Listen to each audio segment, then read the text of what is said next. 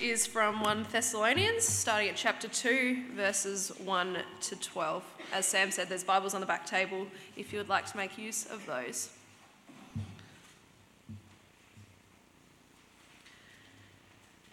You know, brothers and sisters, that our visit to you was not without results. We had previously suffered and been treated outrageously in Philippi, as you know, but with the help of our God, we dared to tell you his gospel in the face of strong opposition. For the appeal we make does not spring from error or impure motives, nor are we trying to trick you. On the contrary, we speak as those approved by God to be entrusted with the gospel. We are not trying to please people, but God, who tests our hearts. You know we never used flattery, nor did we put on a mask to cover up greed. God is our witness.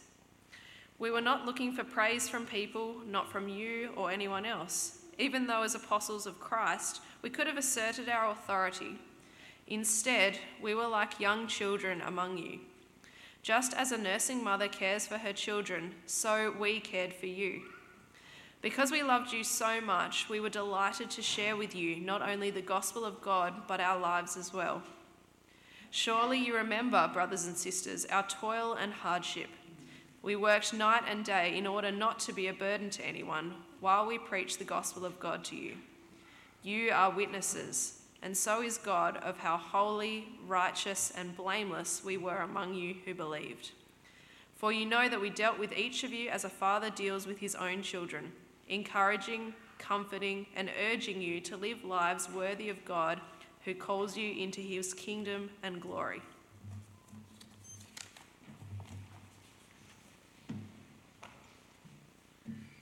Let's pray. Heavenly Father, as we think about the missional courage, character, and care of St. Paul, may we hear your call to take your gospel to others with the courage you provide, with Christ-like character, and with deep care and love for those who do not yet know you. Amen. I don't know if you've experienced something like this. About 10 years ago, I was in Melbourne for a footy weekend with my teenage boys, ranging from maybe 10 to 14 at the time, 3 of them, and we're walking through the Bourke Street Mall, going from our accommodation to the G, and we came across the Bourke Street Mall Evangelist. I don't know if you've had this experience. When I used to be a minister 20 years ago in Launceston, there was something similar in Launceston. You could find your own street evangelist there. The Bourke Street Mall Evangelist, I first became aware of him because I saw there was a crowd sort of not really gathering around him, but trying to avoid him, to walk around him. This man had a soapbox. It was actually a milk crate, one of those hard plastic milk crates that he turned upside down, was standing on it, had a megaphone like a police officer or someone would have, and he had a message for everyone who was walking by, workers, shoppers, people on their lunch break, tourists coming to watch some sport like myself. And his message was this: judgment was coming. Hell awaited anyone who didn't know Jesus. Jesus was the only way. And then he caught my eye, and it was like he was looking straight at me when he said that sinners are going to burn in hell. I don't know what he knew about me in particular, but what he didn't know about me as he yelled judgment at me was that 28 years ago, so 18 years before this happened, God adopted me into his family as his beloved child, meaning I'm heading for an eternity at peace with God, in God's presence, not for eternal destruction. He didn't know that about me because he never took time to get to know me. As a Christian desperate that others know the good news of Jesus, I find these turn or burn street corner evangelists who yell at me without taking the time to get to know me very off-putting. When I hear from them their exclusive message of judgment and hellfire, a message that doesn't have grace and God's love mixed in with it, I wonder, how effective are they? Will God use them to bring others to faith in his Son, Jesus? Now, don't mishear me. God can do anything. I may be sitting down at that great banquet you were speaking about in that new heaven and that new earth, and I might be sitting next to someone and say, "How did you get here?" And he might say, "Well, you wouldn't believe it. I was walking through the Bourke Street Mall one day and someone told me that if I didn't know Jesus, I was going to burn in hell, and I said, that's it, I've got to follow this Jesus guy." And that's how I got to be here and not in that other place. That can happen. God can do anything.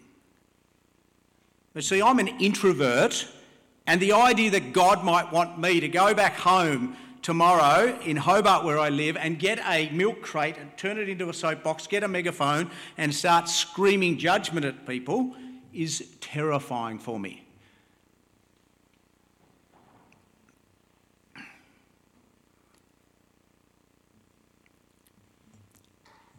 I just wonder, for every person that does respond to that message from the street corner evangelist, how many others it causes a barrier to hearing the gospel as well?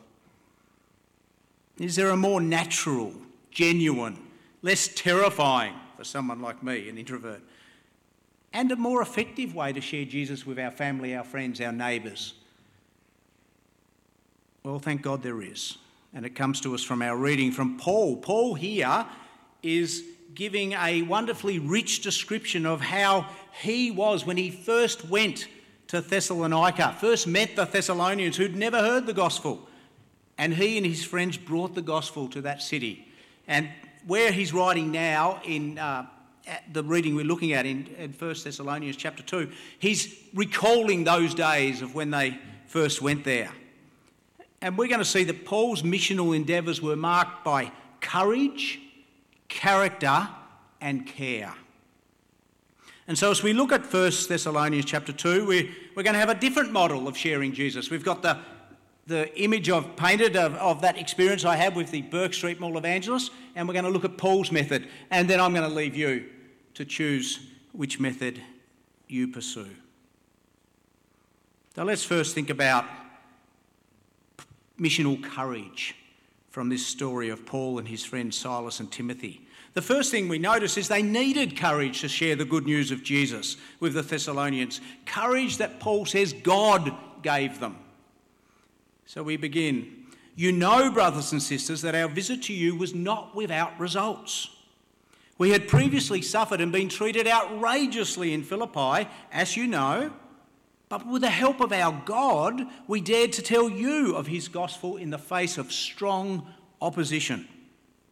Paul, Silas and Timothy were very effective when they first brought the gospel, the good news about Jesus, to the Thessalonians. Their visit, he says, was not without results. Men, women, children came to put their faith in the Lord Jesus and be adopted into God's family. Their visit was not without results. They were effective in bringing the good news of Jesus to that city. But their efforts still required a great deal of courage. If you've got time later today or tomorrow, I'd invite you to read through Acts chapter 16 and 17. It tells the story of what happened in Philippi and then Thessalonica. And you'll read the story of opposition and hostility and imprisonment and beatings that Paul and his friends endured for daring to tell others about Jesus. But despite these hardships, Paul reminds the Thessalonians that with the help of God, they dared to tell God's gospel in the face of strong opposition. God was the one who gave them the courage they needed for the missionary task of sharing Jesus with others. In many places in our world today, sharing Jesus can cost you your liberty or even your life.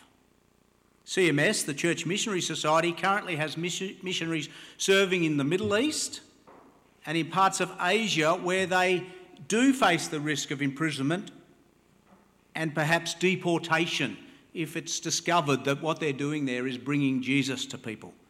And where those they work with, local Christians, face much worse. But because we think Jesus is worth it, we continue to send people from the safety and the security of this land to places where it's very hard to share Jesus with others.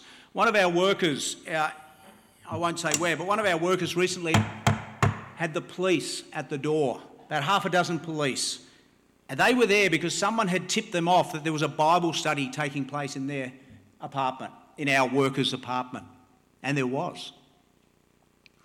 And it's illegal to share the Bible and to share the story of Jesus and read the Bible with people that aren't Christians in that country. And that's exactly what our worker was doing. And thankfully, after their search, they didn't find a Bible. There was about a dozen people there reading the Bible, but they didn't find a Bible. Because where's your Bible if you're under 30 these days? It's on your phone. So there was no actual Bibles like Steve's got there.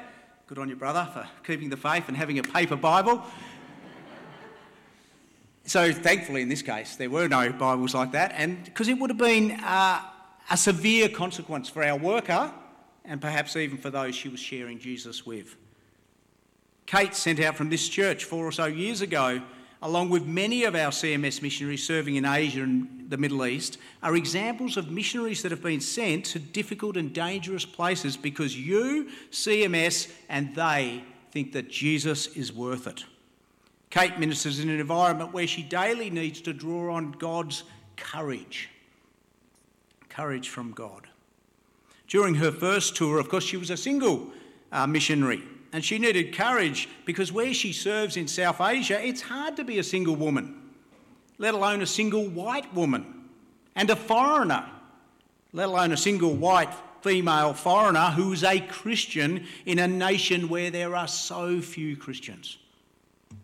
Of course, earlier this year, Kate got married to APOC, which is fantastic. She now has a partner for life who's a fellow gospel worker, himself a foreigner, like Kate, serving in that country as a missionary, seeking to declare Jesus as Lord and Saviour in a nation where most do not worship God, or not the true God anyway. And so we delight that she now has a partner as they minister together in their South Asian location, but it still remains a hard place to be. As you pray, there's riots going on at the moment because there's this election happening. It's a dangerous place. Not all our CMS workers are serving in places where Christians are ostracised and persecuted. Some are serving in countries in Africa and Latin America. They need courage because there's civil wars going on and there's gang violence in the streets. Kate and all our 200 CMS Australian missionaries and all missionaries from every mission agency need our prayers, that they would remain courageous as they share their lives and share Jesus in the places where God has sent them. Well, what about us? We mightn't be being sent to South Asia this week, but God is sending us out this week to our family, our friends, our workmates, our neighbours who don't know Jesus. And he wants us to share Jesus with them. We're going to need courage to be bold in declaring Jesus as Lord and to live lives that commend Jesus, countercultural lives in our society. Our nation is increasingly turning away from the Christian narrative that was foundational to its history these last 200 years. Being a Christian now puts us firmly in the minority in our schools and in our workplaces and at social gatherings. And yet our friends and families, they need Jesus as much today as ever. We're going to need courage for the missional task of reaching Tasmania for Jesus. Courage to live countercultural lives.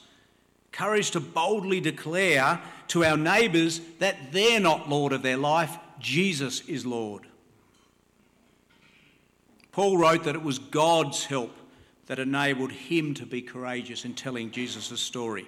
We too can expect God's help as we step out in local mission here in Launceston, here in Tasmania. Let's think about missional character now, because the message we proclaim is important, but so is the person who proclaims it. We want them to see Christ as they hear about Christ. CMS believes that one of the most critical elements of effective mission activity is the quality of the people we send. The character of our missionary applicants matters more to us than their ability to talk to others about Jesus. We can teach people the skills of sharing Jesus with others. What we look for is deep, mature Christian character. That's why we subject our missionaries to months and months of interviews, up to 10 different interviews. We obtain multiple references. And then they spend 5 months in our residential training component where we're further considering their character. Now, don't mishear me. We don't look for perfection because we're not going to find it in any applicants that cross our desk. We look for sinners saved by the grace of God who are showing in the way they live and the choices they make that Jesus is their King. People who are trying in the Spirit's power to conform their life to Christ-like. People that are growing in Christ-likeness. In our reading, Paul speaks about the character of the Christian who shares the story of Jesus with others. If you look at verses 3, 5 and 10, you'll see that Paul reminds the Thessalonians that when he and his two friends came amongst them and shared the Jesus story with them, when he lived amongst them for a time, they did it with pure motives, no trickery or flattery or without greed. He says they were holy, righteous and blameless when they lived among them. So from verse 3, for the appeal, Paul says, we make does not spring from error or impure motives, nor are we trying to trick you. Verse 5, you know we never use flattery, nor did we put on a mask to cover up greed. God is our witness. And then verse 10, you are witnesses, and so is God, of how holy, righteous and blameless we were among you who believed. Here in Launceston, the week before I entered what would become 15 years of school chaplaincy, a Baptist pastor who was like a mentor to me counselled me, and he said these words, and I remembered them for every day of the 15 years I ended up at 2 different schools as a school chaplain. He said, Scott, remember who you are will always be as important as what you say. Who you are will be as important as what you say. Now, my friend wasn't dismissing the vital task of communicating with words the story of Jesus. He knew I was going into an Anglican school, Launceston Grammar, where I would have weekly chapels, where I could tell the students about Jesus, where I would run RE lessons, where I was free to wander around at lunchtime and talk to the kids about Jesus. I had that liberty. He was just reminding me that my words and my deeds needed to go hand in hand. And he was right. As a school chaplain, I was very aware, as perhaps the most public Christian in the school, and the vast majority of staff weren't Christians, I was very aware that the students were constantly making judgments whether I walked the talk, whether what they heard me say in chapel was what they saw lived out amongst them. And of course, I never got this completely right. I'm always conscious to say that because you never know, there could be a former student here somewhere. I never got it right. But I was aware that each day I needed to try to make sure that how I lived and cared for them and loved them and their friends matched what they heard me proclaiming about how a Christian should live in chapel. We must show people Christ through both our Christ-like actions and Christ-like character, even as we tell them those great gospel truths that we remembered earlier about Jesus, the cross, the resurrection, the forgiveness and eternal life that Jesus and Jesus only offers to the world. For who we are will be as important as what we say. Paul, Silas and Timothy, they were able to witness and minister with great integrity and with courage, and I think they could do this because they weren't people pleasers. To some degree, they didn't care what the crowd saw. They had a job to do and they got on and they did it. They weren't looking for applause or the praise of the crowds, nor they tell us that were they after people's money. If you look at verse 4 and verse 6, Paul says, on the contrary, we speak as those approved by God to be entrusted with the gospel. We're not trying to please people, but God who tests our heart. Verse 6, we are not looking for praise from people, not from you, nor anyone else. Knowing that it's God who ultimately is the one who does that miracle of salvation and opens someone's heart to the truths of the gospel, they knew that their job was just to faithfully proclaim and live out the gospel, and then they could entrust the results to God. God had called them and equipped them to share his story. Their role was to faithfully live and tell out that story. But ultimately, it wasn't about how many people responded or what the crowds on any particular day thought of them. Ultimately, they were ministering to an audience of one. As we go out from church this week, may we, like Paul, minister with integrity, remembering that our character and our actions will be just as important as the words we say, having faithfully shared Jesus with our words and through our Christian character. Let us rest content that it's God that we live to please, not people. Let us faithfully proclaim Christ through our lives and our words, and then let us entrust the results to God, confident that hearts will be opened, people will come to faith as God so wills it. Lastly, let us think about missional care. There's lots of reasons we should be telling others about the good news of Jesus, about his life, death and resurrection. The Great Commission is probably the one that springs to everyone's mind, isn't it? Where Jesus commands his followers to go into all the world and make Christ-following, Christ-exalting disciples of all nations, of all people. It's why we're on mission here, and it's why we send people like Kate to South Asia, because of the Great Commission. There's also a passion for God's glory. As Christians, we believe that God and God only is worthy of human worship. He is the only glorious being that there is.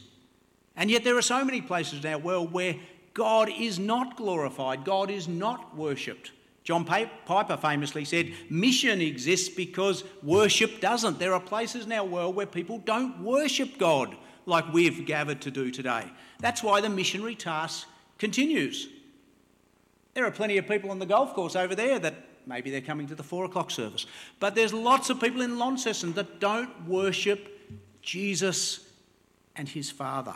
And so the mission task remains. That's another motivation, but it's not the one that comes from today's reading. They're great motivations for mission. But let's look at the motivation that Paul actually writes about in this part of his story. And we'll see that deep care, love and affection for those that they met at Thessalonica was what motivated Paul, Silas and Timothy to share Jesus with them. And that's what I didn't sense in the Burke Street Mall evangelist. That's what was missing. A deep, abiding love, care and affection for those of us he was shouting at. Paul writes from verse 7, second half of verse 7, just as a nursing mother cares for her children, so we cared for you. Because we loved you so much, we were delighted to share with you not only the gospel of God, but our lives as well. Because we cared for you, because we loved you so much. Paul and his friends' missional motivation was deep affection and love for those who were yet to know Jesus. 3 years ago, CMS Tasmania sent Amanda and Morris Jacobson from a farm in southern Tasmania to Cambodia to be long-term cross-cultural CMS missionaries. They're serving at a school called Elam Bible School. It's a small rural Bible college in the middle of Cambodia. It trains up local village pastors, evangelists and lay church leaders. Having been to Cambodia over a dozen times on short-term, 2 weeks, 3 weeks, 4-week mission trips, they decided they needed to go all in and move long-term to Cambodia so that they could share not only the gospel with the local Cambodians, but their lives as well. On their prayer card, they chose a verse that's featured in today's reading. Because we loved you so much, we were delighted to share with you not only the gospel of God, but our lives as well. And I asked Morris one day, I said, well, why that verse? There's lots of verses in the Bible. Why is that going to be the verse that defines why it is you're heading off to Cambodia? And Morris told me that on one of their short-term trips, Amanda was in a village and Morris was making his way back to that village and they were driving past all these other villages in a particular part of Cambodia, and the guide was a Christian, the driver, and Morris was asking him about the villages. And he said, most of those villages have never had someone come and tell them about Jesus. And they live in constant fear of their ancestor spirits, or that a curse will be pronounced over them by someone. So they live in constant fear and darkness. Every aspect of life is controlled by the fear of the ancestor spirit or being cursed. And they've never heard the comforting and liberating message of Jesus, the one who said, if the Son sets you free, you will be free indeed. Never heard of that message of salvation and freedom that is offered to them through Jesus. And so God put that verse in his mind on this trip, and he went and he said to Amanda, and Amanda had sort of already been stirred by God that day, and they came together and they realised they had to stop doing these 2, 3, 4 week trips, and they needed to go all in. And that's what they've done 3 years ago. They went, and they're an older couple, and they're going to spend the rest of their life, I think, living and serving the local people at Elam Bible School. These young students, the students at Bible College are 18, most of them, 18 to 20. It's sort of, what do you do when you finish matric? You go to Bible school or you go and do something different. And Morris and Amanda, they're probably in their 50s, and Morris nearly 60. These had this long walk with Jesus, 40, 50-year walks with Jesus, and they're just discipling and modelling what it means to follow Jesus to these young people, shaping them, not just teaching them. There's faculty and others that can do that. They're just modelling what it means to walk faithfully with Jesus. They're doing life with them as well as sharing the gospel with them, just as Paul says he did in Thessalonica. Paul's deep care, love and affection for the Thessalonians, and the love and care that Morris and Amanda, Kate and Apoc have for the people whom they serve, is vividly illustrated by this image that Paul gives us. It's the last image I want you to take away today. Paul says, just as a nursing mother cares for her children, so we cared for you. I don't know what you think about when you think about Paul. I sort of think of like this superhero character that shook up his area, this bold, zealous man of God going around and just boldly proclaiming Jesus. But yes, he did all those things, of course. But here he says he was like a nursing mother, literally a mother nursing, breastfeeding a child. That wonderful experience that I've never had, obviously, because I'm a bloke. But it's one of my wife's most cherished experiences of being a mum. We've got 4 kids. I was the assistant minister at St John's, Launceston, when I first got into ministry, and our second son was born into the doll's house that's next door to the church there. And I got a rocking chair and a heater for my wife, and Noah used to wake every 2 hours. I'm a heavy sleeper, so I never heard him, so that was good. But my wife, occasionally I'd wake up and the bed next to me would be empty, and I'd think, oh, that's strange, I wonder what's going on. So I'd get up, make a cup of tea and be the good husband, and I'd wander in and I'd find Jan there nursing, breastfeeding Noah. And of course, she did that with our 4 children. And I remember later, the other kids were really good sleepers, but Noah was terrible. And I said to her how horrible it was that she had to get up every 2 hours in the middle of the night. And does she wish that she didn't have had that experience for 10 months? And she rebuked me.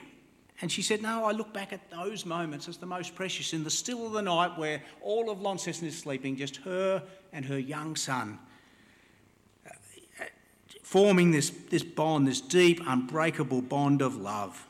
And that's the metaphor Paul gives us of what he felt for those who didn't yet know Jesus, that he came to live amongst and to share Jesus with.